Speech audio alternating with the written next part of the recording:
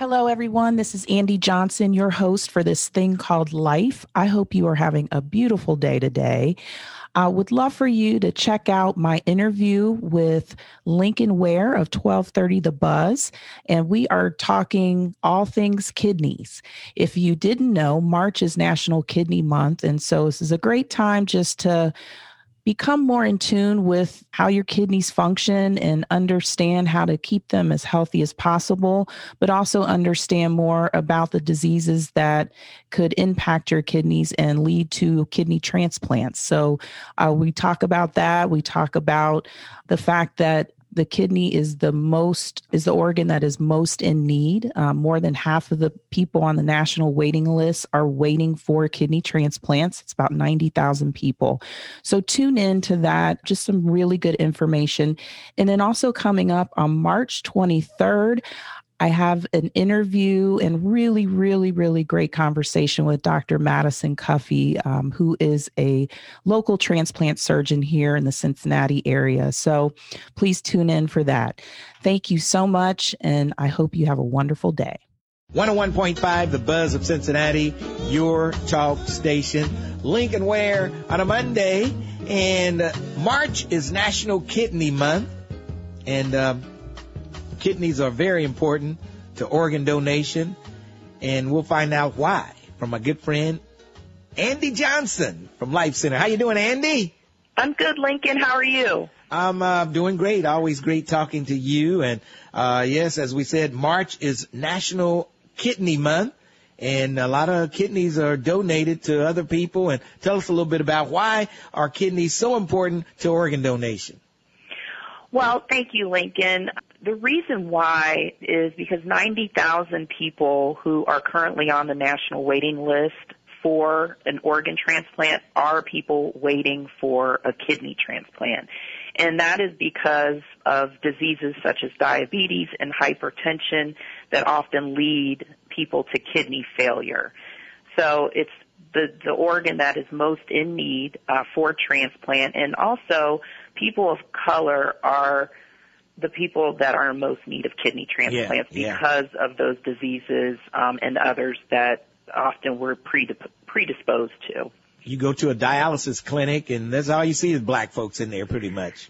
Yes, that's true. And, a person who needs a kidney transplant often is on a list waiting for 3 to 5 years. And so you're talking 3 to 5 years of dialysis treatments, which, people doing that typically do it 3 days a week, 4 or 5 hours at a time, and it depletes them. So we also want to highlight the importance of people considering and looking into being a living kidney donor, because that can significantly reduce the wait time and free that patient from dialysis treatment. And you can pretty much live a normal life with one kidney. Yep, yes you can. And it's a testing process that people can go through to be evaluated to see if they can be a donor. But yes, people can live a normal, healthy life with one kidney. And, that other kidney can help someone else in need. So I really encourage people to visit our website at lifepassiton.org. We have a lot of great information about living kidney donation, as well as just donation information in general, information that dispels the myths about donation that prevent many of us from registering to be a donor. So I encourage people visit lifepassiton.org and get informed. Now, so what if you have a relative that needs a kidney and you want to donate a kidney? Do you have to go through some type of blood match and things like that if you have a relative that you want to donate a kidney to? Yes, so there is a testing process, which here we have 3 transplant centers. So Children's Hospital, Christ Hospital, and UC Health are our 3 transplant centers in Cincinnati. And so depending on where that patient who needs the kidney is being seen, you would go to that hospital and be tested. And blood type is a part of that process. So oftentimes, though, let's say you're not compatible for your relative, there are other options, such as the paired kidney exchange program, which means another living donor who could be a match for your person would that they would do the transplant and then you would transplant to someone else.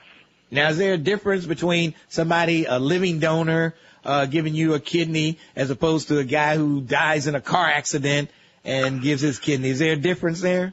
Well, the data shows that recipients tend to do better with living kidney donation. And so, there could be a lot of different aspects to that, but typically in the long run, someone who receives a living kidney will do better. Okay. And one final question, Melissa Armstrong, she's on your calendar this month. Can you tell us a little bit about Melissa Armstrong? Yes, so she has been waiting for a kidney transplant, and she actually has been on dialysis for 13 years. And so this has been very difficult for her in finding a match.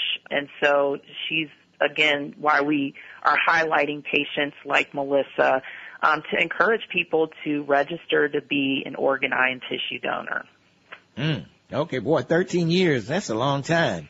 Yes, it is. And while dialysis helps people, keeps them healthy, so to speak, it's not good for patients in the long run. So the best option is kidney donation when people are doing dialysis.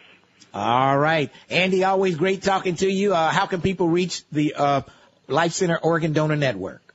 They can reach us at lifepassiton.org or give us a call at 558-5555.